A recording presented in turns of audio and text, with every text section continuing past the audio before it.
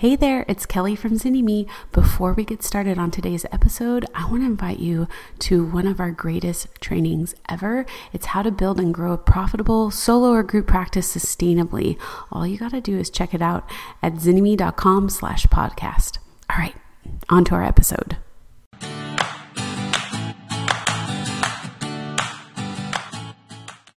I am joined by the fabulous Lynn McLean. She's a LCSW with a group private practice focusing on kids in play therapy and families in Houston, Texas. She's also a registered play therapist and a supervisor and trainer in the play therapy world. Thank you for joining us. Thanks for having me. It feels so good to be able to talk to community, even virtually. I know. The reason I asked Lynn to come on is because it's one thing to transition your individual private practice over into a virtual world with this pandemic. It's a whole other thing when you work in a way that traditionally hasn't been done virtually. It's not quite the standard of care for people. Erin's here. She says hello. She's another play therapist as well. So I thought Lynn's experience would be helpful for those of you out there who work with kids and families as you are navigating this pandemic and what it means for your practice. And I'm hoping too that this will be of an encouragement to you. So many therapists out there are talking about the phone's not ringing, or there's panic. There's a lot of fear of what lies ahead. But I want to focus on what we do know and that there is some encouraging stuff happening out there. So thank you for being here, Lynn. Yeah, I'm happy to. So tell everybody a little bit about the services you offer at your practice, because you don't just do, play therapy. There's a couple other things you have going. Yeah, so play therapy is one thing that we offer for little kids, especially child-centered play therapy, non-directive. But we also have added parent coaching. I added that to the practice several years ago because I think parents just need a path to get to where they want to go. Mm-hmm. And we also teach parent classes. So we teach parents to play with their kids in the way that we do. And those are the main things that we do here. Yeah. So you have how many other clinicians in your practice? 2 others, correct? 2 others, yeah. I lose track of everybody, so I always have to make sure that I remember correctly. When things happened in Houston and things started to shut down, what was your initial reaction with it all? It happened so fast that it was hard to keep up with the right thing to do. So we moved adults online immediately, so parent coaching sessions. That was easy to do through our HIPAA compliant Simple Practice platform. Mm-hmm. And in the past, I've always thought play therapy needed to happen in person. But once it became clear that we were looking at something longer term, I really dove into people who were doing play therapy virtually, because there have been people doing it for years. With a whole lot of success. And so we kind of shut everything down for a week while we got some training and we made some plans. And then we started seeing our little people and their parents virtually. And it's been an adventure, but it's really been amazingly fun and effective. So what are some of the trainings that you went through initially to make that transition? The first thing that I did and asked my employees to do was to get some telehealth ethics webinars so that we knew we were practicing at the highest level that we could ethically. And we did a lot of just technical work on our technology to be sure that we were streaming and doing everything right. And the play therapy community is amazing. So a teleplay therapy Facebook community rose up. I think now it has something like 24,000 members. Yes. And some real leaders are in that group and offering training. So Dr. Katie Sue Tillman, who practices up north I think she's in South Dakota or North Dakota, which I can't remember which one.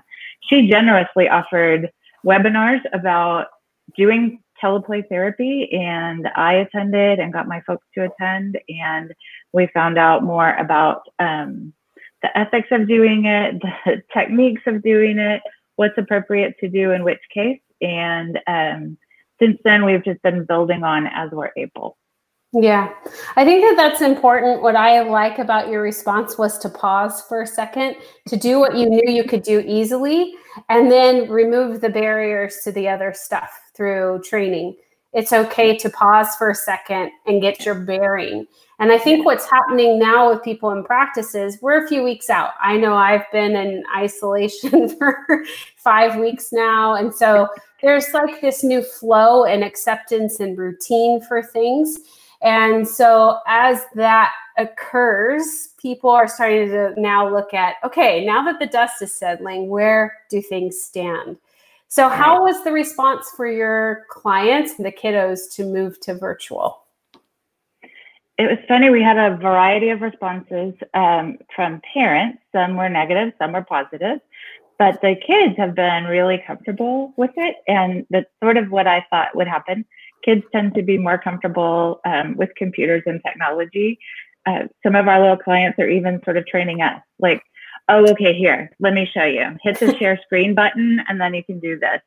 So they've been adept and helpful. The other thing I think that people forget is that kids have lost their whole world too. And so they are at home and they're missing their friends, they're missing their therapists, they're missing their teachers. And so to see our faces has been something that you can see them light up, like they're so excited that we're there. I love that. What do you think was helpful that you had in place before the pandemic to help you weather this transition? What are you glad that you had? I think our relationship with our clients was really strong and personal. And I say that on behalf of myself and my therapist.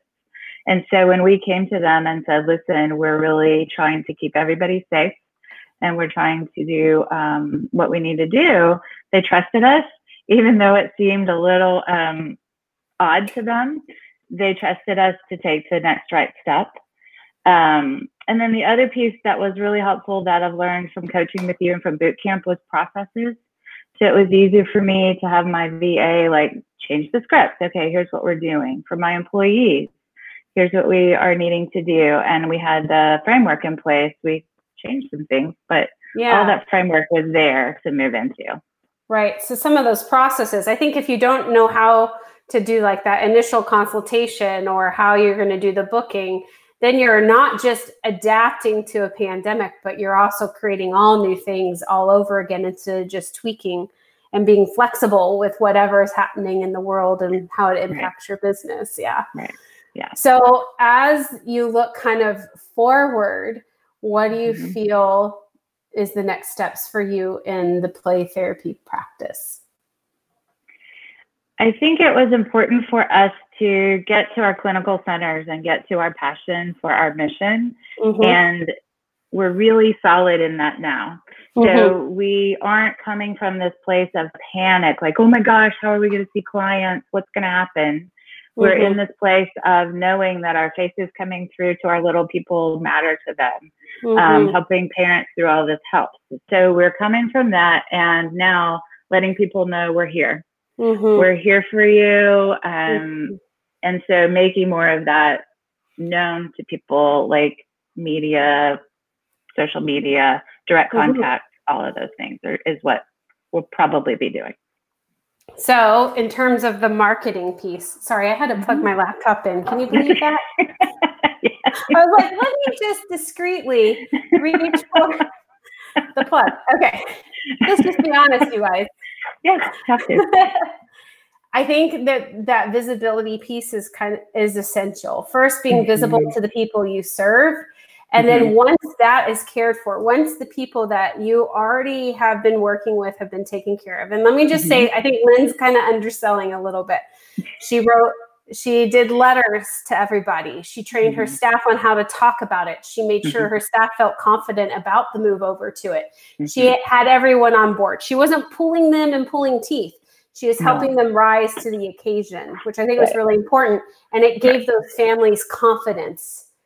I think that, Miranda and I did a Facebook Live a few weeks ago about how people were missing the opportunity for having these kind of conversations and doing the transition in a way so that people could continue to get the support they need. Because like you said, kids now more than ever, everything, they need that familiar face. They need that contact, even though it's not what you're used to, kind of thing. Yeah. But once those people have been served and you have that in flow, now you're ready to reopen up your marketing. Right. Yeah. For sure. Yeah. Because there are people struggling in ways that they maybe weren't before.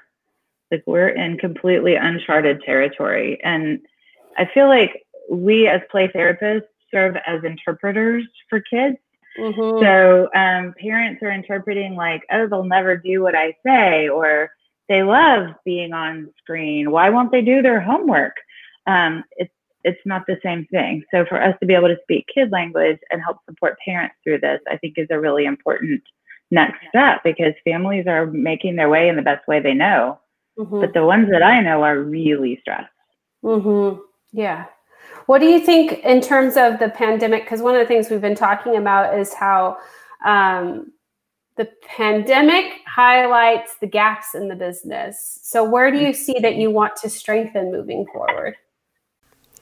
Hey, it's Kelly. Are you enjoying today's episode?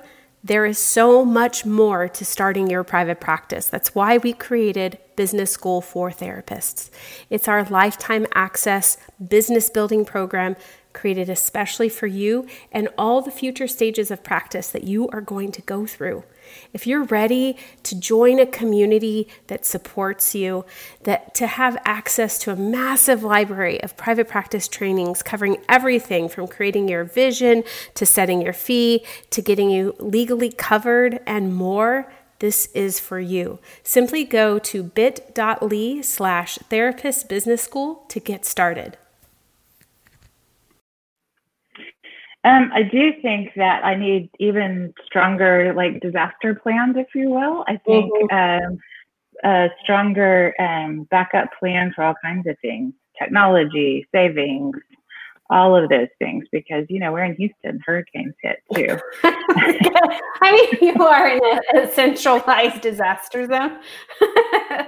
Right.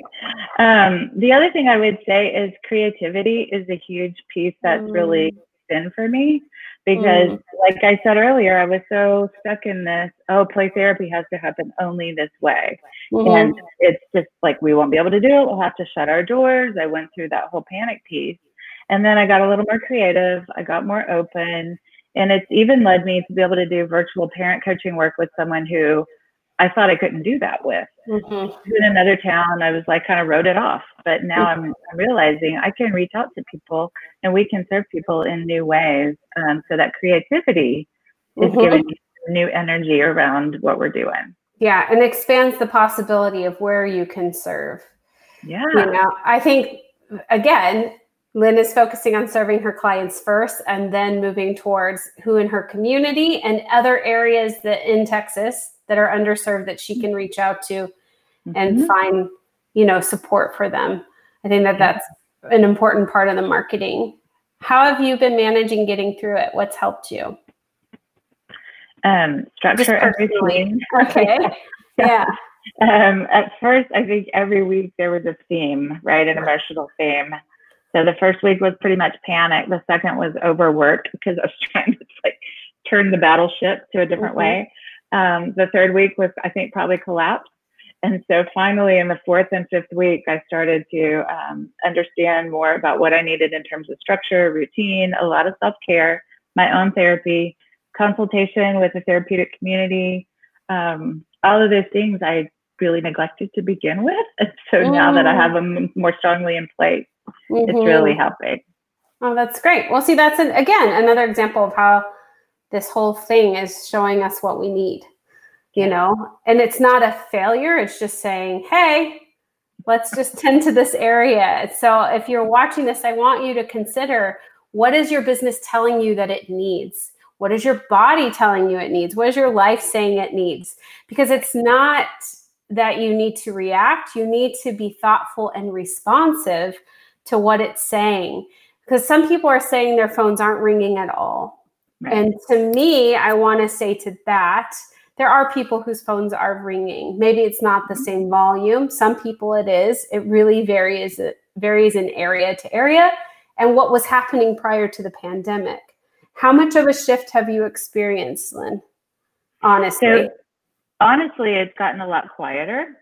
And we have had one new client who had reached out to us before we went virtual. And they went on and followed through. They've done their intake. Our therapist has established a great rapport with parents and kids, and they're on board. We also have other parents who are interested in our parent class. And we have one in particular who keeps saying, come on, offer a virtual lunchtime parent class.